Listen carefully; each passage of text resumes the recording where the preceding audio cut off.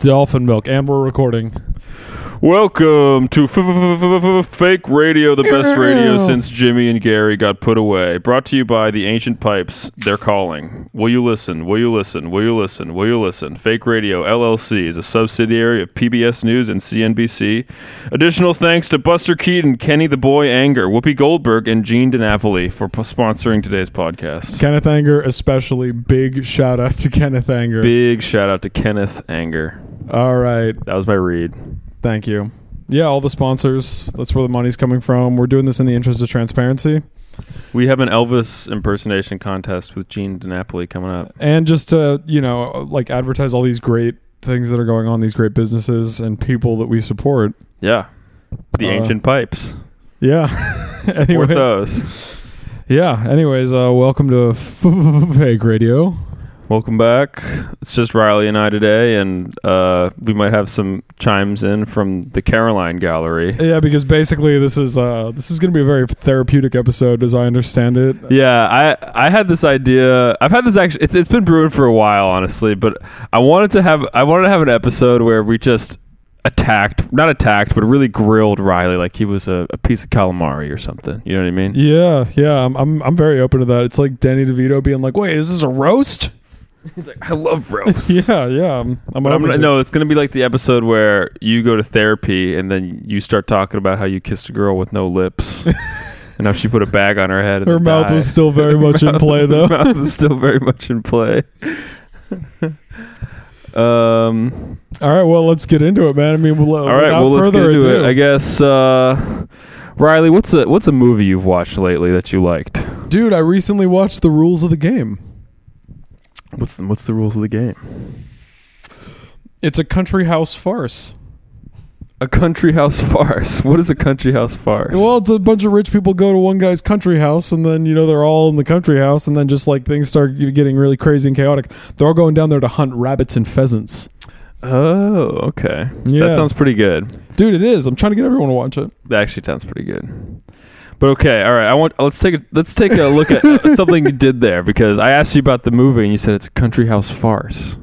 Where'd you come up with that term? That's what I saw the movie described as. It's like in this classic country house farce by Jean Renoir. Okay.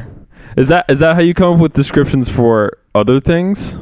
Maybe. Do you come up with descriptions based off of you read it online, or do you stew on it? Case by case. Sometimes I stew on it. I mean, some of the stuff I'm into these days, I feel like I have to come up with terms for it, because the only stuff I've seen is really pretentious. Mm-hmm. But country house farce does pretty well describe the movie. Yeah. So I felt like that description does the movie justice. So okay. And so we've been having movie nights where we watch not pretentious movies. We watch longer movies that the average person, Marvel movie watcher, might not watch. Yeah. I don't know what the average person... Wait, can we digress for a second? Yes. I don't know what the average person does or likes. I feel like that's one of the things that we don't have anymore. The average person? It's we started to study demographics, and sociology became this lens through which we viewed everything throughout the 20th century. And it got to the point where it gets to the point where we're at now, where we produce so much data constantly on everybody that it's impossible to sift through it all, and it's we produce a beach of data for every person, and it's how do you identify the important bits anymore? You know what I mean? I one time downloaded all of the data that Spotify had on me, and it was Riley is interested in a new Kia Sorento. How did you do that? I want to do that. I'll show you after the pod. Yeah, anyone can do that. Yeah, well, most big websites with those big terms of user terms and agreement license or whatever, there's new laws stipulate that they have to give you your data if you ask for it. Okay. I want to do that. I want to see what kind of car I'm supposed to buy. Okay, anyways, maybe I'm just trying to get away from the grilling, though. No. The grilling is I'm just kind of riffing. I'm trying to figure out where I'm supposed to be going right now with it, but there's somewhere I want to end up, but I don't know where I want to start yet. Okay. You know what I mean? Okay, so how many movies do you think you've watched in the last 3 or 4 weeks. That let's say like my dad would, or how about, actually I think my brother's a good example. Like, how many movies have you seen in the last like 2 to 3 weeks you think my brother would watch? Let me think of what I've watched. Because I think my brother has a really great attitude, because Riley and Caroline met my brother recently. I like him, and he's got this really funny, he like reads really strange books. Like he was reading The Plague by Albert Camus. Really? And I was like, what the fuck are you reading? And he's like, oh, I don't know, I just saw it, I thought it was pretty cool looking, the cover was cool. And I was like, yeah, I guess so. And he's like, I'm not going to read a book that's longer than 300 pages. Yeah, I don't get that. I think it's like interesting, because it's like, I don't want to watch a movie that's longer than like 2 hours. You don't? Or you 2.5 hours. No. That's not what I'm saying. But like him, like I feel like that's a pretty common attitude. Is like, most people probably don't want to read a book that's like 500, 600, 700 pages long. You know what I mean? Yeah. Like, that's like dense and challenging. Yeah. Right? And no, most people don't want to watch a movie that's really still shots, like, or Satan Tango, or like an Ozu movie where it's like, 2.5 hours of like slow roll, wide angle shots. I was gonna say that I bet that Parker would like. I'll beep out his name. I was gonna say I bet your brother would. His name's Parker. It's fine. It's okay. I bet he would like the Ozu movie I watched recently, because everyone would like it. I'm not joking. Everyone would like it. But would they like it, Riley? Yes. See, I have support. I feel like there's a level of cahootery in this household, though. Caroline is against me, if anything. That's okay. Okay. If anything is against me. Okay, so Floating Weeds, would you recommend to the average movie enjoyer? Yeah, I really would. Okay. I think there's plenty there for anyone to enjoy, if only just to like sort of like, I don't know how to describe it, but it's just so beautiful. I'm trying to think what else I watched that like But how do you engage with it? Like, emotionally, how do you engage with movies? How do I engage with like movies? How do you engage with like the aesthetic of it? Do you engage with the dialogue, like, specifically? Is like, what keeps you coming back to a movie to make you want to watch it again? I mean, I definitely am of the school that like everything in a work of art is downstream from style. I think that like style is content. Like the aesthetic is the first thing, like, okay. Like, what's the quote? It's not what you're talking about, it's how you're talking about it. That's the real content. Yeah. And so I think that I often tend to engage with stuff on a, I don't know if I'd call it like cold, but like definitely like just sort of like trying to make aesthetic judgments. Although, I mean, like, I'm not like someone who's like, it's difficult to get emotionally involved in something. I nearly cried at Ratatouille. That's a good movie. That is a good movie. And at the end, I mean, it's like Pixar is like ridiculously good at like, they like, I swear, like they like found some like button that they know how to press in your brain to like make you want to cry. Yeah, I agree. For Up, beginning of Up. No, it's like the first 5 minutes of Up are rough. Like, when they want to press the button, like they're just gonna make you cry. Yeah, that's true. But no, yeah. What to say? I mean, I guess the guys I like more than anyone else these days are the guys who I feel like are like the total package. There's plenty of filmmakers where they have interesting things they want to talk about, but they don't know how to communicate them too well. I think that sometimes Paul Schrader is like that. I mean, you just watched and didn't like Raging Bull. Yeah. I'm sure that Paul Schrader like is the kind of person that would never run out of interesting things to say, but he doesn't always know how to communicate them. Mm-hmm. And then there are artists who are like all style. You take someone like Quentin Tarantino, where it's like, great case study. Compare and contrast Inglourious Bastards with Django Unchained. Yeah. Inglourious Bastards works because Tarantino is all style, and he knowingly, smartly avoids the real shit of World War II. It's like, he's not going to try to depict the Holocaust. Right. Because he couldn't. He's too like glib and like flippant towards his subjects to be able to do that subject justice. Mm-hmm. And I think Django fails when he tries to depict slavery, because he's just not sensitive enough to do it, because he's only attuned to like the style of what something should be. He doesn't know how to take things seriously. You know what I mean? The guys I like these days, though, are the one I like. I mean, I think that like, we're so lucky to have a few artists in any given generation who like really can do the whole package. I mean, for instance, like modern day, we have like the Coen brothers. We used to have, I don't really think he's that great anymore, Paul Thomas Anderson, guys who could like effortlessly weave style and content together in a way that was like completely involving and completely got you wrapped up in the film. Orson Welles does this with F for Fake. It's like he does, or with Kane. John Huston, I recently watched The Maltese Falcon. That movie like gets you the fuck involved. You know what I mean? But it's not just an exercise in style. There's like he's like really saying interesting things. I don't know. But I guess that's to the extent that I'm like pretentious now. It's that like I really do tend to like I'll write off something that I don't feel like is like the whole package. Okay. I also want to. Okay, I feel like I'm going to be a dick this episode, but I also want to call you on something that just happened right now, which is when you're talking about something and you're giving like an explanation, you involve like this other thing that I feel like maybe subconsciously or consciously the other person might not know about. Like you think the other person might not know. I don't know. You think I'm trying to big man you?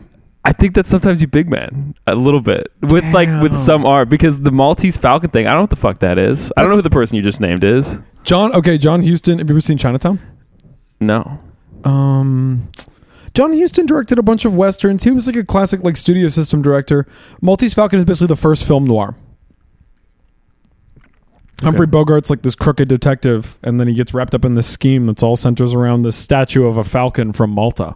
Okay. He also did the classic Riley thing of, this isn't like my favorite thing, therefore it's bad. No, I don't do this isn't like my favorite thing. I don't know. Okay, so bad. Caroline. Okay. Yeah, right. That's what Caroline said. I feel like a dick, but I feel like Riley deserves a good grilling every now and then. Dude, I am not just trying to big man everybody and say that because something isn't like my favorite thing. It's because you don't do it in a dick way, right? But like, I feel like sometimes when you're having a conversation with somebody, you're like, yeah, like blah blah blah. And then it's like, damn, I don't know what any of the fucking means at all, but I'm not going to ask him about it because I don't want to lose clout. Dude, wait, I'm a name dropper? I feel like you are kind of a name dropper, a little bit. Damn. Not even a bad way. Look, I'm just trying to have this conversation. Just trying to get to the bottom of it. Trying to get to the bottom of it. Like where does it come from? And I think it stems from like your attachment to art and things you consume. I think that art is I'm very, very attached to art and the things I consume. I agree. On that level. I am. No, I could definitely tell. I could definitely tell that you are. And I feel like that's the way that it comes out though sometimes. Are you attached to art in the way that like I'm attached to art or Caroline's attached to art, or is it like it's like this, it feels like this new way. You know what I mean? Like this way that I haven't encountered before. I don't know. I mean, I'm... You know what I mean? Caroline agrees with me. I don't know. Because it's like you talk to somebody about an album and they're like, oh man, like this is fucking crazy. Like it changed my life. I listened to this nonstop for a year and like I cried to it over and over again, and it's like that artist saved my life, whatever. Which is kind of a lame example. Like I just saw like that ad for the fucking Kid Cudi show or whatever. Where it's like Kid Cudi saved my life or whatever. I feel bad for guys that Kid Cudi saved their life. Yeah, they're living for Kid Cudi. Yeah, I like the memes about it, but yeah. I mean, I guess I'll say. Okay, here's some real shit, man, is that I do feel like I reached a certain point in my life, like at some point, where I just got into like too much shit, and it is like kind of impossible for things to really like hit me in the gut like that too often anymore. It's like I was don't actually relate to anything. I don't relate to anything? When you like art, it's never about... Do you want to... You got to get a mic. Yeah, okay, Caroline's saying that Riley doesn't relate to anything. I'm a man without qualities. No, you have qualities. Just have very strange emotional reactions to things. I don't know. It's a lot different than the way I talk about movies and books and stuff with you is super different to how I talk about it with other people. Really? Yeah, like very different. And not even I'm not even trying to like make you feel bad. I hope it doesn't come off like that. No. I'm not trying to make you feel bad, but it's just like I want to understand it. I want to get it. Well, no, what I was saying before is that like I definitely like was the kind of person that like art could like just like hit me in the fucking stomach and like knock me over. Yeah. At some point in my life, and you know, it was That was Riley crying, by the way. Yeah, I'm sobbing right now.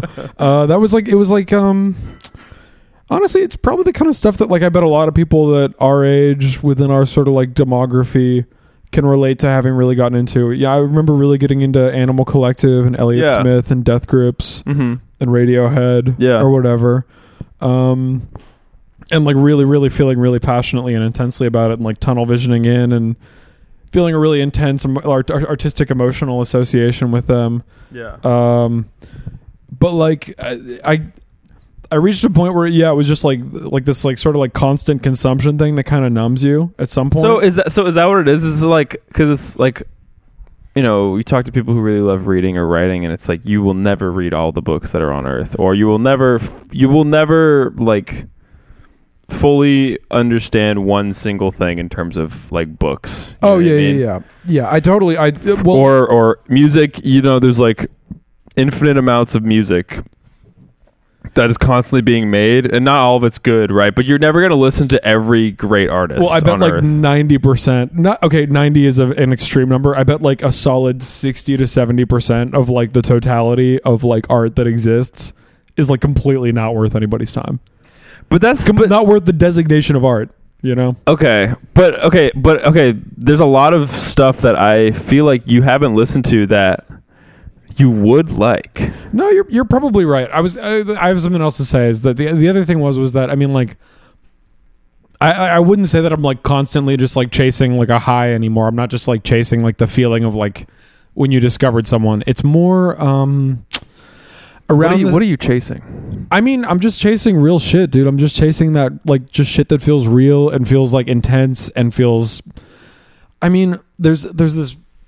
I guess in the art that I love these days, what I'm looking for is this like balance between like pathos, like an expression of humanity, and you know, beauty, which I think is not like, I think a lot of people conflate just exposing their humanity with beauty in some way. I agree. It's like you think about like, I mean, things as far ranging as like, you know, sad girl indie or like auto fiction or something. It's like all of these trends. It really is just like, I mean, frankly, I think the weak point in those aesthetics is that they aren't aesthetics and there aren't aesthetic considerations there. It's just like personal revelation after personal revelation.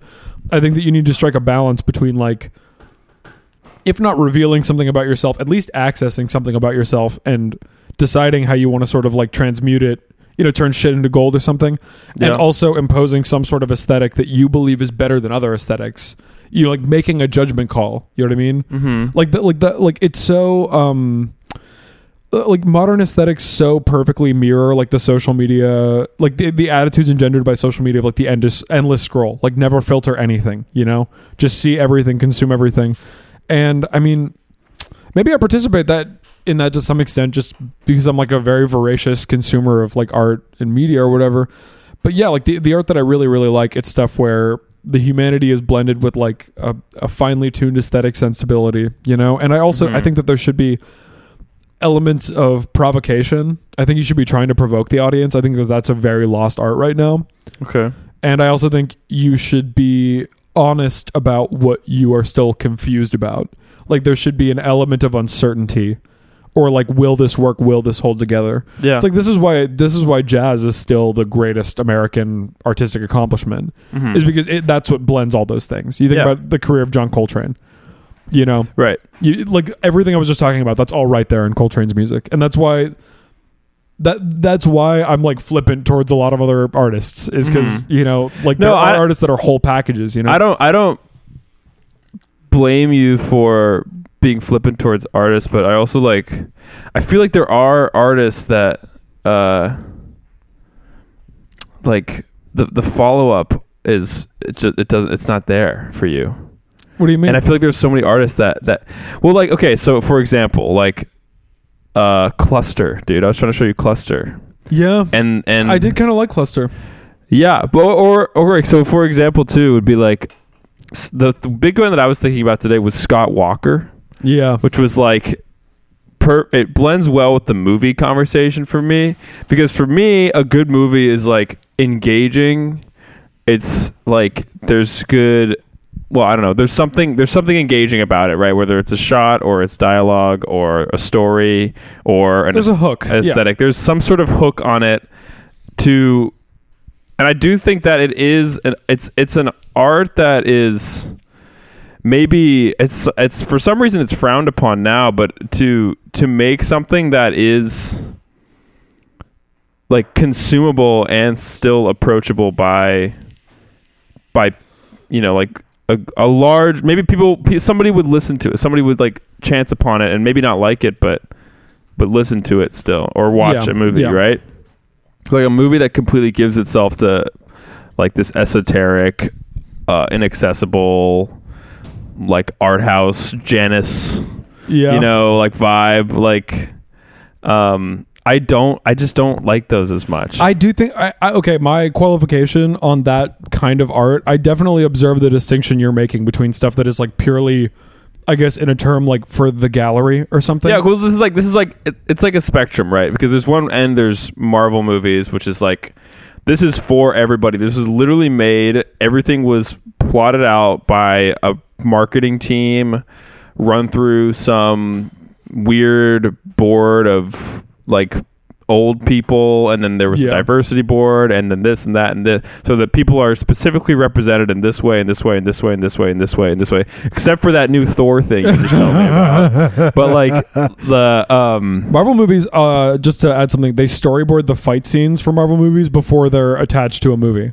Yeah, exactly. It's So like, everything is meticulously planned out to specifically appeal to such a massive audience that, to me, most of the time, the like wonder in it sort of disappears. The only thing that's left is, look, we paid this insane CGI studio like $300 million to make this crazy fucking fight scene. Oh yeah, across the spectrum, most like art really meant for a mass audience, and that is even like being distributed widely, or like an effort is being made somehow to put it in front of a lot of faces. The only nice thing you can say about it is that it looks or sounds expensive. Yeah, exactly. That's my critique of Marvel. That's my critique of like most of what could be called, going back to early days of the pod, like indie.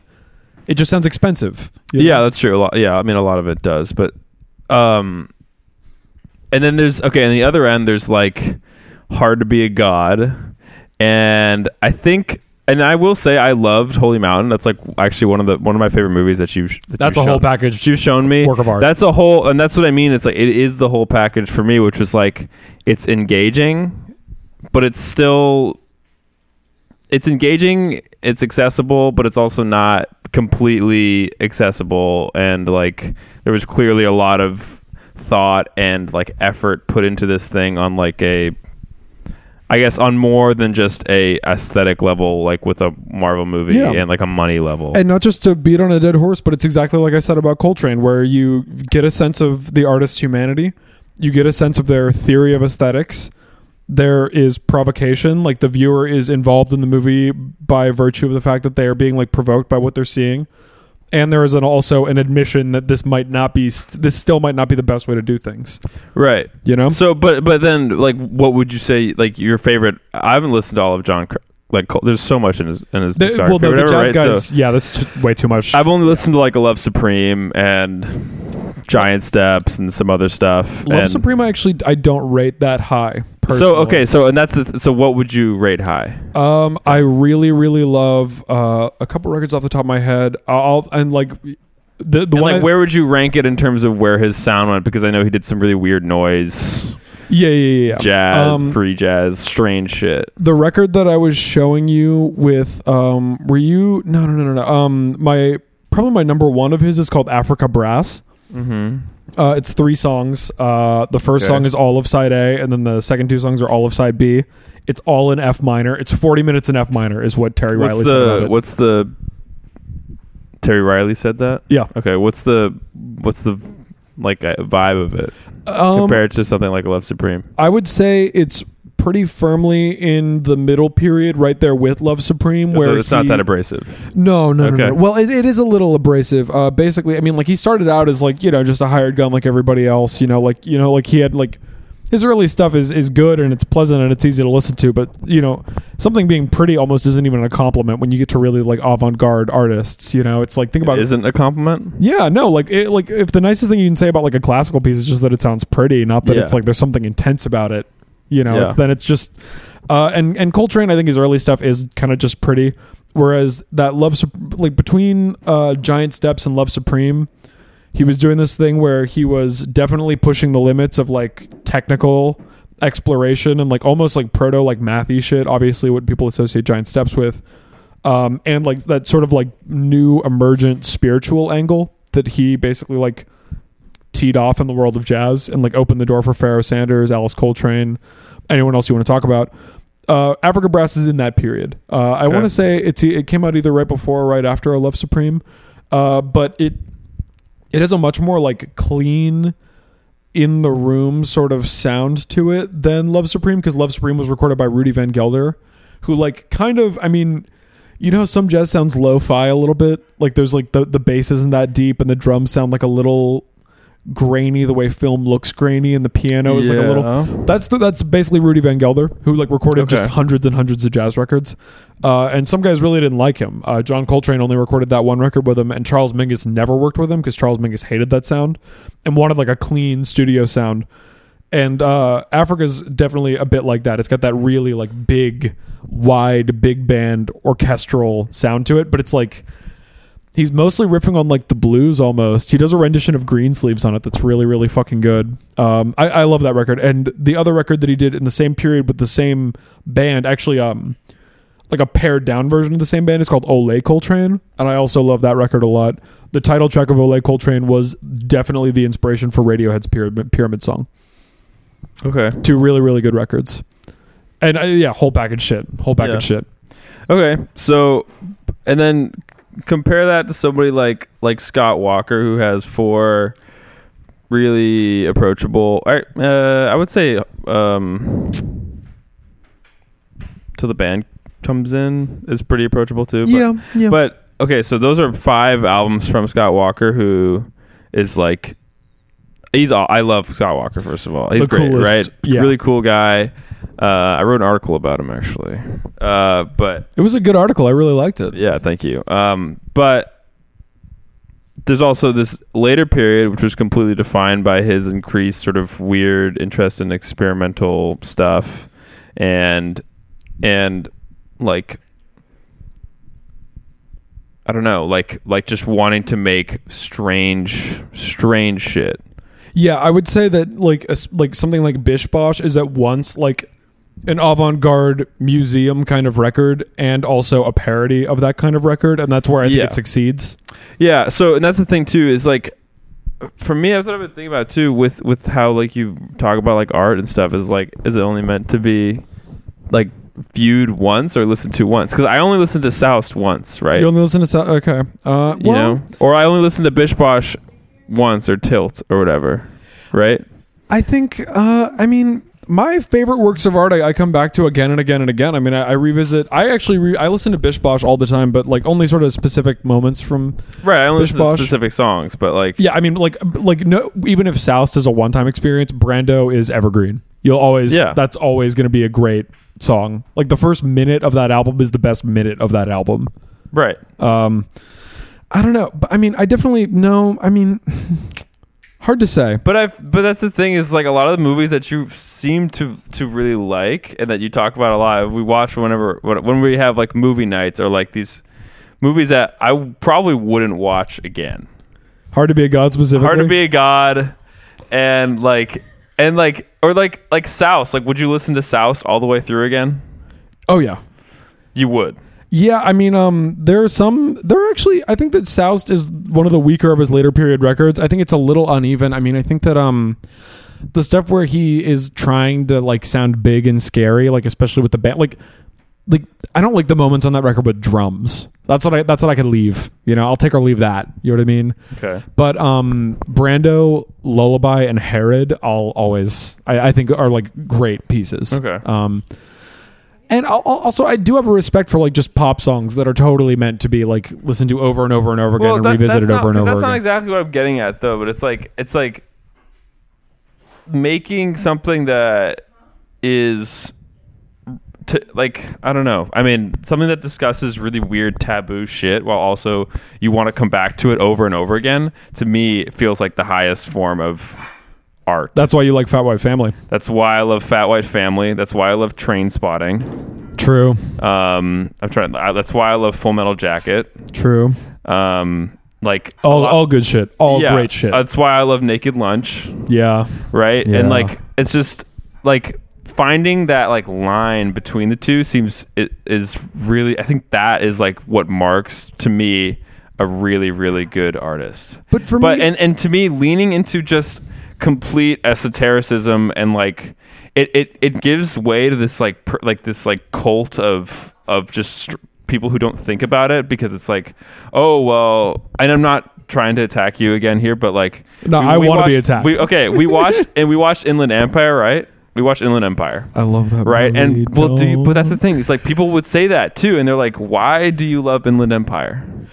Inland Empire, it's like a nightmare version of Hollywood. It's like everything. No, I know, but like that's the thing though too, is like when you ask somebody, they have this like pre-written formula in their head for how they respond. That's not my pre-written formula. Okay, but I think that sometimes respond. that's how people respond to shit. Is like, it's like there's this like, they've come up with this reason to love something a lot, and then like when you ask them about it, you press them on it, they say it, and like, it's like hard to kind of maneuver around that sometimes. I would like a lot more shit if I was the kind of person that could just be convinced I liked it.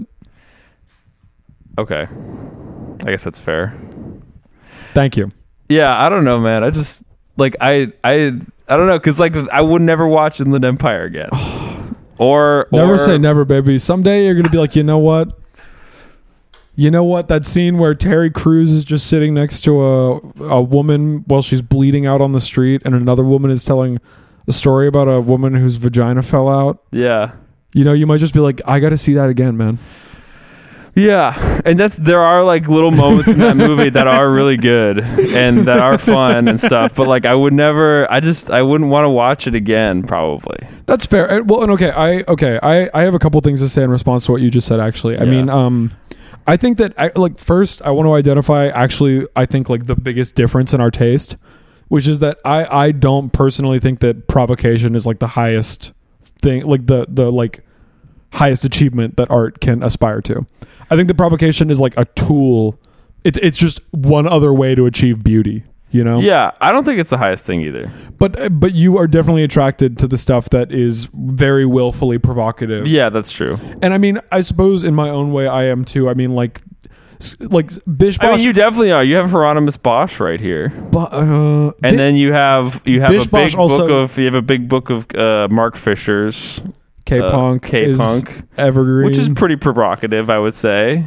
Yeah, but again, I mean, I think with Bosch, I would say he used provocation as a tool. I mean, especially with Bosch is a great example, because he was being provocative in the service of like actually like really like stern like orthodox religious didacticism. Like he just wanted to teach you a lesson. He was just saying this is bad. But no, I mean, I think that we do both like very intentionally provocative stuff in our own ways. I mean, like Scott Walker is provocative in a different way than Fat White Family, but they're both definitely willfully provocative artists who serve you like a big shit sandwich and like dare you to like it. You know what I mean? Come on. But that's the thing. Okay, because I've listened to a lot of Scott Walker, and I've listened to Fat White Family God knows how much. You're so on them, I know. But how much have you listened to Fat White Family? I listened because I showed you one of the songs from their most recent album lately, and you were like, "This is one of my favorite." This was like a few weeks ago. You were like, "This is one of my favorite songs you showed me from them." I liked everything you've played for me by Fat White Family. I haven't gone that deep. I'll admit I haven't gone that deep on them. Yeah, but that's what I'm saying. And man. I feel like I feel like a shitty friend for not going deep on them because okay. I know you gave Autechre the old college try. I did. I was listening to Foil today. Foil is a good ass song. Yeah. And they do have cool album covers, actually. I was looking at the Foil. I think that's a cool... I forget what it's called. I got Amber on vinyl. Yeah. Amber. Yeah, I'll show you that shit. I'll pull that shit out later. It's a cool album cover for everybody listening, but... yeah, I mean, like... Yeah, because there's... I do love using provocation as, like, a tool to get people to be like, well, I don't know. Because it makes you think about what what you value in art. But then also there's like there's a lot of like Fat White Family songs that aren't provocative necessarily. Yeah. Well, and I'll say this also, like on the note of provocation. There's a few different ways to try to involve the audience, and like you can usually tell almost straight away which one an artist is like want to do. Yeah. Woody Allen, for instance, the reason that you like him and are emotionally involved when you watch his movies is because he makes you laugh. That's true. That's the classic male approach. That's how I've gotten this far. That's how I've gotten this far too, baby. Yeah. No, I go to a bar and I just start saying some Fat White Family ass I shit. just start doing my Rodney Dangerfield Yeah. impressions. Yeah. No, I don't say Fat White Family ass shit, dude. I avoid that most of the time. Well, but I think that like the three most popular forms that like come off the top of my head to me are like the method of like trying to make you laugh. Comedy is a great way to emotionally involve an audience. Yep. Provocation is a great way to emotionally involve an audience. Yeah. Even if it does create like a sort of antagonism, but like, you know, if you're smart and if you are like confident and if you really do know what you're doing, you can play off that. Yeah. That's what the artist, that's what everyone we've been talking about does. Yeah, but there's movies that, so for example, Full Metal Jacket's like one of my favorite movies, right? But it has aspects of all of what you just said. Yeah. All winded in, but also the emotional involvement they engage with it on an actual emotional level in the like you want Gomer Pyle to succeed. You see Joker like putting his fucking neck out for him and trying to help him really do his best. Even though, and you see him like feel bad for this guy who is just getting the shit kicked out of him and just keeps fucking up over and over and over again. And you kind of want him to succeed. It's not even trying to provoke you. And then you have a character like War Mother, who just is like saying the N-word, who's doing horrible shit the entire time. But then when like another character gets shot, he like turns into this really somber, tragic figure who's like crying and like trying to, and like the way it plays off of all of those things is what like in combination. So I don't feel like it's one. It's not just provocation. Like you can't make a good sci-fi movie unless you have some sort of emotional element or something else besides look at this cool universe. Well, no, I think I agree. I think art has to involve the audience. I was going to say that I think that the final method of like involvement that I can think of that is the lowest method and also the most popular method right now off what we were talking about earlier is like the overshare. Is like, I just told you all this shit about me. Now you have to like me.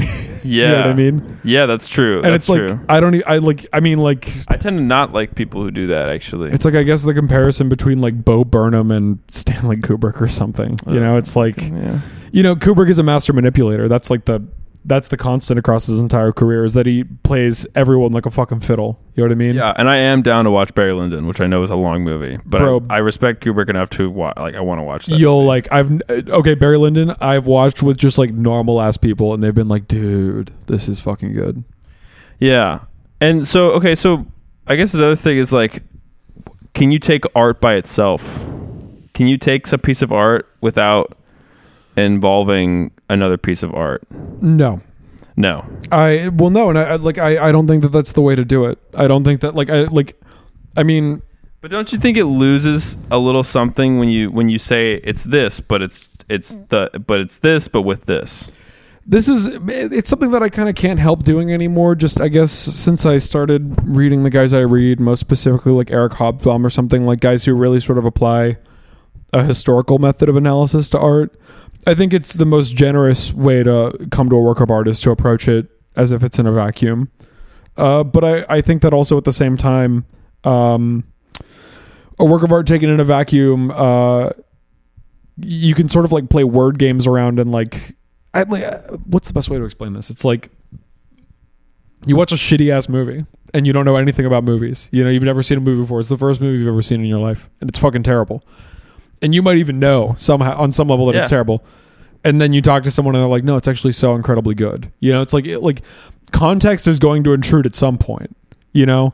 And if context intrudes in the wrong way, that's think when you start playing these fucking word games about why something's good. Does though. Yeah, no, and that's why especially in our little corner of the world, it often intrudes in the wrong way. Yeah, but that's like, I know there's probably a lot of people that we're probably friends with who are like Raging Bull's a masterpiece. Yeah, who would just say that because that's what they think to say about it. Because that's what they've read, or because what is that fucking guy's name? I remember Riley and I met like my freshman year, and he was, or maybe it was my sophomore year, because we were probably a little more comfortable with each other at this point. But you were showing me some Italian brain surgeon guy who writes like music reviews. Scruffy. My God, my dude. And I like blew up at Riley at one point about it. I think that's what I remember anyway. I was like, I can't believe you read this fucking idiot, and I was like really pissed off because he was like, the Beatles contributed nothing really that important to rock music, and the Kinks are a much superior band. Which, like, dude, have that argument all you want, but like, it was just like it felt like this really strange. Like,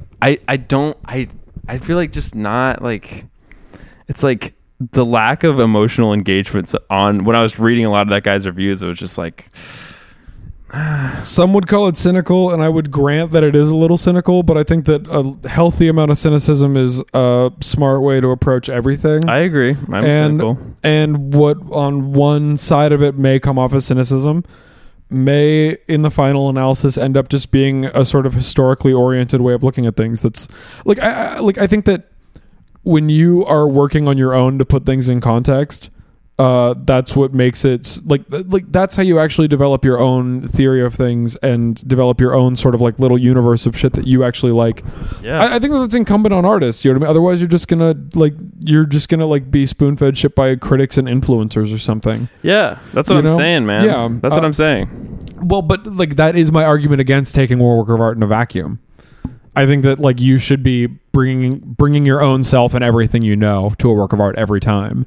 No, but like, okay, so me in high school, I was like a little Fantano kid. Oh, weren't we all? I was. And everybody was. But I would listen to an album and I'd be like, and then I'd watch a Fantano review and be like, oh, that was good. Yeah, because he gave it a 7 or an 8 or whatever. You know what I mean? I mean, like there's that thing where like, you know, someone that you think is smart encourages you to revisit something, and then all of a sudden you're like adding stuff to it that might not be there, may or may not be there. You know what I mean? Yeah, but I feel like most of the time, at least for me, it's less that. Like a lot of the people I knew that were also on the similar wavelength of I'm reading Pitchfork reviews or I'm watching Anthony Fantano. It was like I listened to this album, I looked at his review, and I feel like it's good now. And I'm not going to tell you that.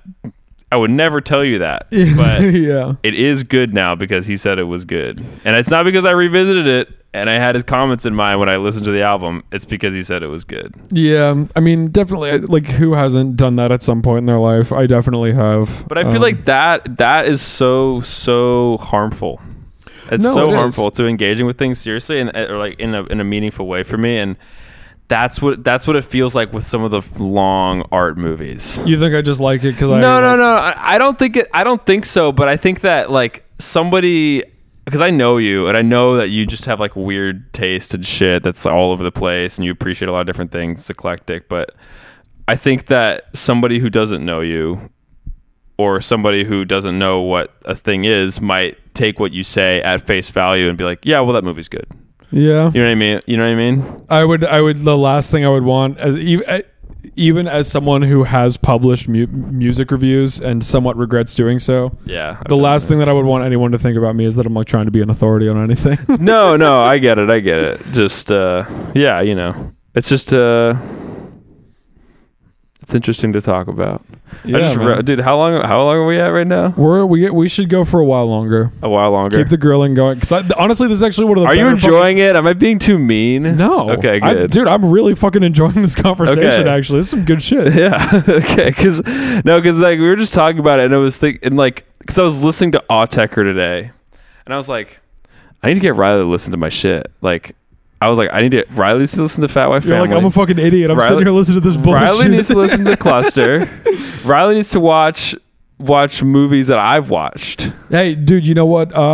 You picked the movie most recently, Sunshine. And that was well, okay. I actually want to ask you about that too. What were your honest thoughts about that movie? No, I told you my honest thoughts. I really fucking enjoyed it. I do think, and I'm doing exactly what you said, so sorry, but I do think it is very downstream from Solaris, which I'm trying to watch with you. Yeah, I am trying to watch Solaris too. That actually probably was the start of the grilling, honestly. Yeah, you were like, I was like, is it really Solaris? Bro, you'll find out. Well, no, because I know the concept of Solaris, but that's the thing too. It's just like there's. I guess you're right. It's hard to engage something because nothing exists in a vacuum, especially in like movies or music or whatever, or writing, whatever you're doing. But they are completely different experiences. Well, and also like the other argument I'll make against taking a work of art in a vacuum is that the artist themselves, who actually creates in a vacuum. No, and I don't think that you should only take things in a vacuum, but I think there is something really beautiful and honest about, like, Raging Bull. I just saw it on Amazon Prime, and I was like, I'm gonna watch a movie. I'm gonna watch Raging Bull. No, okay. It wasn't because I had talked to my dad who loves Martin Scorsese, or because I looked online at, hey, what Scorsese movie should I watch? What's a good movie with Robert De Niro in it from the 80s that's around After Hours? You know what I mean? Like, I just was like, let me try this. Tried it, didn't like it. And I feel like that is honest, and I'm going to probably have conversations with people about it, or, talk to somebody about it. And probably my dad, ask him what he thought of it, and then kind of go from there, and like see what their opinion on it is. But I feel like we lose the base, like really like visceral, emotional, and sort of not even necessarily emotional. Like it's because it's operating on all levels when you're watching a movie or something, or reading a book or listening to music. It's like how you react initially feels the most honest to me. No, I agree. And let me qualify what I was saying about like taking work of art in a vacuum. I don't mean that like you should like. I think it's lame as fuck to be like, let me research this movie then watch it or something. You know, like I do think that I mean it's just on some level it's like good manners. It's good for you and good for the art if you just like approach it as a blank slate with an open mind. I don't mean taking it in a vacuum. I don't mean that like as you're watching it you shouldn't be forming associations and trying to put it in context.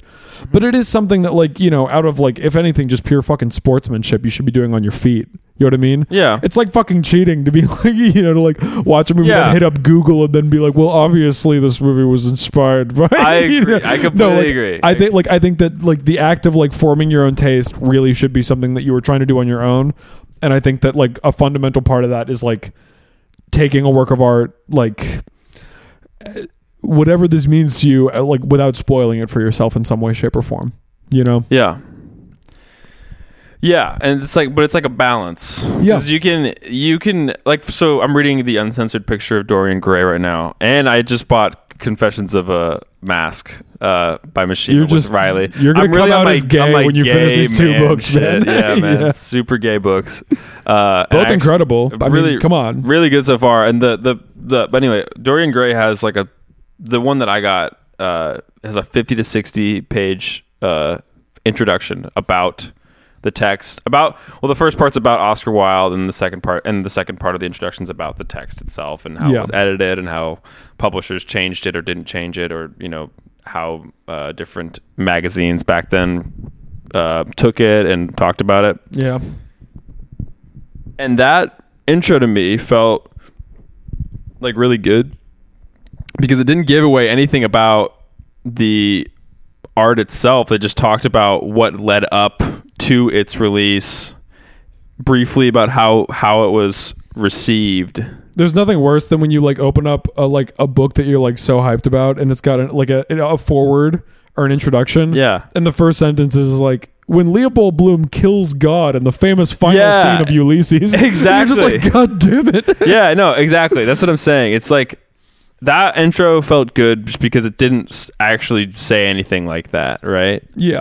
But I also feel like those kinds of intros like are too, especially in our like sphere of like, I don't know, whatever you want to call it, like somebody watches a movie and it's like, oh, you have to watch it because XYZ happens and it's gonna be fucking crazy. And it's like, yeah, fuck that.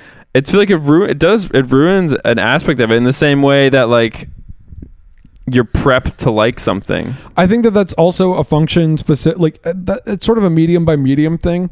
I think that one of the biggest things that has held back film in America from becoming a serious art form is that we like, whether or not we're all going to advance these arguments about whether movies are art or not, and you ask anyone who like thinks they have taste and they say it's art, but like when someone like watches a movie and then comes back and tells their friends like, oh dude, these fucking explosions were sick, like that's not how you would recommend someone a book by a famous author. It's like if I was recommending you a book by James Joyce, I wouldn't be telling you like, oh shit, well this happens. It's like, dude, like there's an artist that like we trust to make a good work of art. Yeah. You know what I mean? Like, I feel like that is somewhat lacking in film. You know what I mean? There are a few names where it's like I'd watch anything from them.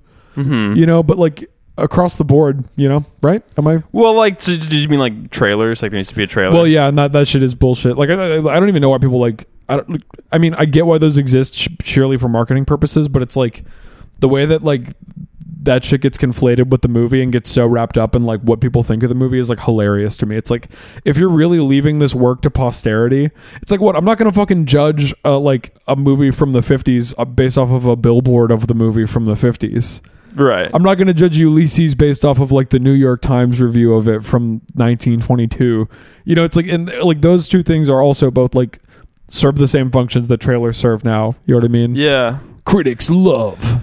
Yeah, and I guess, well, we've derailed from what we were talking about a little bit, but I think it is interesting the John Waters Pink Flamingos trailer. Oh yeah, well that shit is dope. Yeah, and I feel like that might be that's a big exception to me. Is like I don't know if you know, and maybe some of you people that are listening have seen the trailer. I'd recommend checking it out. It's like a minute, and it was just a little camera crew outside of a showing of Pink Flamingos asking people what they thought, and it's a bunch of like weird looking dudes and women just being like, it was fabulous, or it was disgusting, or it was disgustingly fabulous. What does that one guy say? He's like, I think John Waters got his finger on the pulse of America. That is to say, he's got his finger in the ass of America. Yeah. It's like, I mean, his fingers up his ass. Yeah. Beautiful. Fucking beautiful. That's like that. Yeah. Perfectly.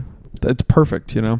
And that's what I'm saying, dude. It's like, there's like that's an example where that works. Dude, you know what I'm realizing? Too much away. And like, you know what I'm really like, dude. Like, the best way to talk about aesthetics is to argue about aesthetics. We should be arguing more on the pod. Yeah, you're enjoying this, like, dude. When we're just like, yes, hell yeah, man. I'm enjoying it. It's good. Hell yeah, dude. Yeah. Rhetoric is pointless unless you feel like you have something to like defend or something to prove. Yeah, you know what I mean. Yeah, I think the point that the overarching point that I'm making is that I'm a pretentious piece of shit. No, kill that's Riley not or bad. Murder.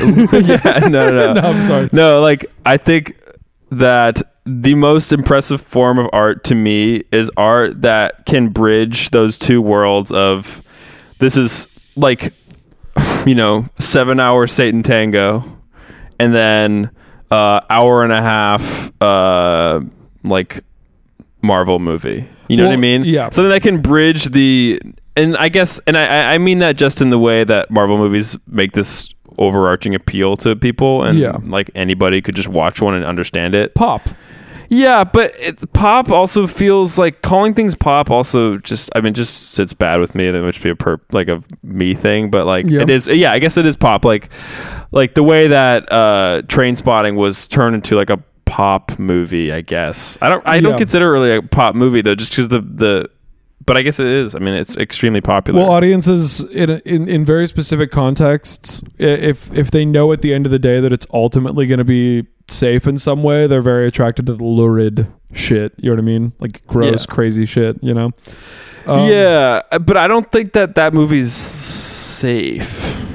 Yeah, but like I think that like just to the extent that like it was produced by the major studio system and was like, you know, distributed internationally and stuff. It's like I don't mean that like the content of the movie is safe, but there are all these sort of unconscious ways that audiences might be given to trusting that a movie might not offend their sensibilities too much, even if they think it's going to be crazy. Like this is like Lady Chatterley's Lover, where it's like it gets banned as obscene. That makes everyone want to read it. Then it gets widely distributed. It's like, you know, there's sort of this dialectical process. But Trainspotting wasn't widely distributed. Wait, really? Not at its start. Was it the career maker for Danny Boyle? Yeah. Oh no shit. Okay. Yeah, I'm just that mixed was up the then. big one. It was Yeah. like Shallow Grave came before. I think that was Danny Boyle, but Yeah. this was this main one, and it was the first big movie for Irvine Welsh, Yeah. who I don't know if you've read anything from him. I know you have. I right? I love Irvine Welsh a lot. I mean, I like some of his older stuff. His newer stuff is kind of not that great, but Yeah. like he's kind of turned into a Ricky Gervais character. Like just always talking about outrage culture or whatever, and which Yeah. is kind of tired at some point sometimes. But like that was Irvine Welsh's first real movie, Yeah. and they like there's like the scene of the baby just dying, Yeah. like just because it got like some toxic, it is asphyxiated, just Yeah. like, died. The baby on the ceiling. Yeah, the baby on the ceiling, What a shot. or like the really intense shots of just needles going into veins, or people like. There's a lot of scenes in that movie that were cut out that were actually they were like it was too much. Like one of the characters loses his leg. Also, I'm not gonna, without saying anything or spoiling anything, you are going to find out very soon if you stick with Gravity's Rainbow that one of the most famous scenes in Trainspotting was a direct like quote of one of the best scenes in Gravity's Rainbow. You'll see. Okay. Just saying. We'll see. Just saying. I guess we'll see. I haven't gotten that far in that book yet. You're already close to what I'm talking about. Really? Yeah. Okay. You'll see. How close am I? You'll see. Okay. I'll just say it involves a trip to the head. Oh, nice. Yeah. Okay. Cool. That's cool. Yeah. There's some depth charges involved. Oh yeah. Nice. Only Gravity's Rainbow, instead of a pill you shove up your ass, you're chasing after harmonica. That was up somebody's ass? Isn't the pill that he's going after a pill he was going to put in his ass? He put it up his ass. Oh. And then because he was off heroin for a few days, he needed to shit, and so he went to the worst toilet in Scotland and then shit all of it out. That's right. Yeah. And then he swims in the shit. Yeah. No, that's all in Gravity's Rainbow. Yeah. Yeah. Okay. Yeah. Well, I could see that. I could see that that connection there for sure. Yeah. Well, anyways, we've got like some pressing concerns. This episode is supposed to be called The Reckoning of Riley, but really the true title is Pod Before Bowl. We're about to go bowling. Yeah, we're about to go bowling. We're gonna get ready. Yeah. So if you don't feel like you have any more, shots to fire across the bow, Maybe. No. I think I shot myself out. we could continue this conversation. The next one too. 'Cause this Maybe is we'll do good a part shit. 2 and we'll get some more people on. Yeah. Yeah. Yeah. A full panel. The roast of Riley. Yeah. Not even a roast, just a. My Nuremberg. Yeah, your Nuremberg. All right. Well. All right.